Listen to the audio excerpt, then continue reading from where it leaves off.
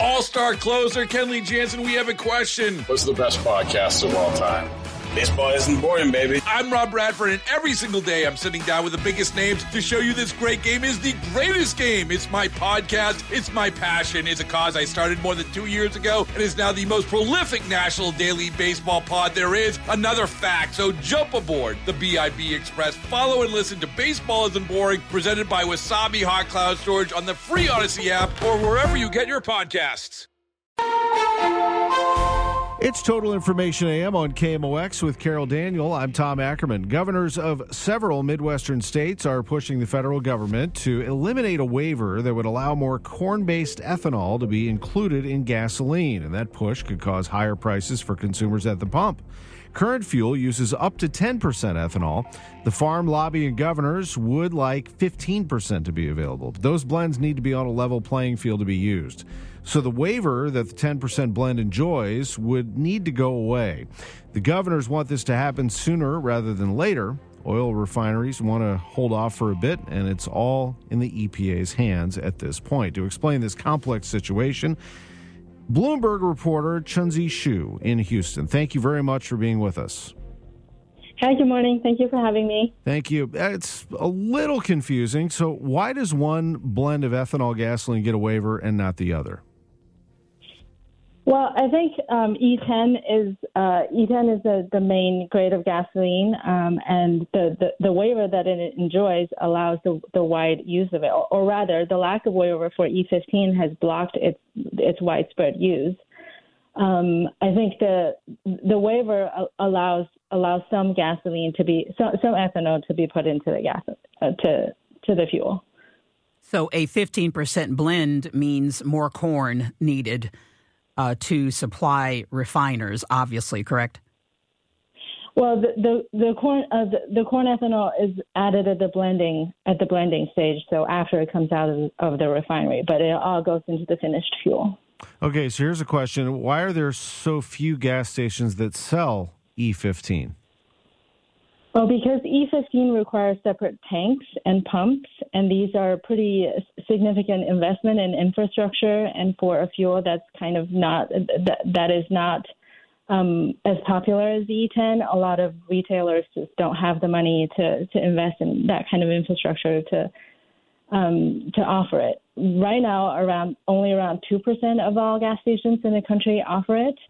And another hurdle for E15 is that a lot of auto warranties don't cover the use of it. So that's kind of putting a limit on the consumer demand for E15, and therefore not a lot of retailers offer it right now. And does that explain, too, why refiners may want to hold off a bit on the change? Well, refiners are kind of pushing for a delay because we're talking about a transition to summer-grade gasoline that's happening in a matter of weeks. And to produce this lower volatility blend stock that can accommodate the 15% ethanol would require some retooling at the refinery and at the pipeline companies and at the storage companies and everybody who needs to prepare to adapt to handle a new grade of gasoline. And there's just not enough time for that to happen in the next few weeks. And a decision this late in the season to change the specification could lead to supply disruptions and possible price spikes. I mentioned at the beginning that the governors are governors of Midwestern states, several of them. Why would any change affect at the pump prices for Midwestern drivers only? Well, because this new grade would only be for these states who have demanded it. So you could be driving from Ohio to Indiana and then over to Illinois, and then the three states will have different grades of fuel.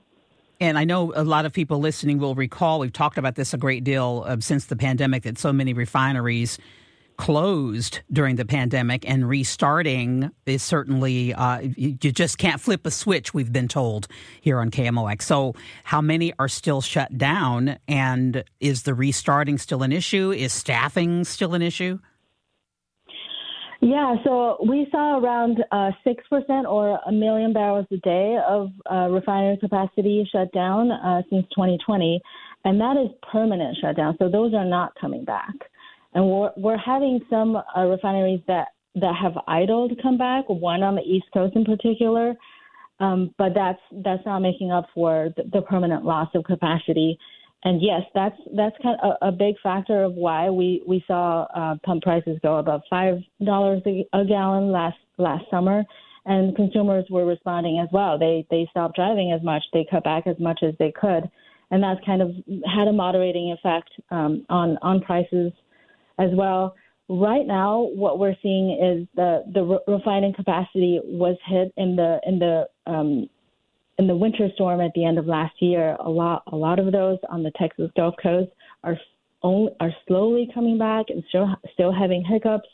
But after we get over this hump in a couple of weeks, I think we're in pretty good shape going into spring. Certainly compared with last year, we've built up some inventory over the past couple months. And what is your understanding as to why some of the refineries are shut down permanently? It's because, the overnight at the start of the pandemic in March, April 2020, we saw gasoline and jet fuel demand plummet. And that's kind of was a big burden on the refiners, especially the smaller refineries, the refineries that are heavy jet, that make more jet, like the ones on the West Coast, or are under pressure to convert to renewable fuels. Those less efficient, less profitable plants got shut down pretty much right away. And also, I think a big factor that's kind of weighing on the refining industry in general is the long-term decline of gasoline demand. U.S. gasoline demand has pretty much peaked in 2018, and now we're just on the way down going forward.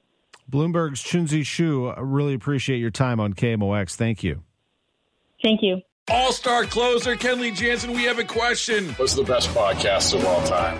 Baseball isn't boring, baby. I'm Rob Bradford, and every single day I'm sitting down with the biggest names to show you this great game is the greatest game. It's my podcast. It's my passion. It's a cause I started more than 2 years ago and is now the most prolific national daily baseball pod there is. Another fact, so jump aboard the BIB Express. Follow and listen to Baseball Isn't Boring, presented by Wasabi Hot Cloud Storage on the free Odyssey app or wherever you get your podcasts.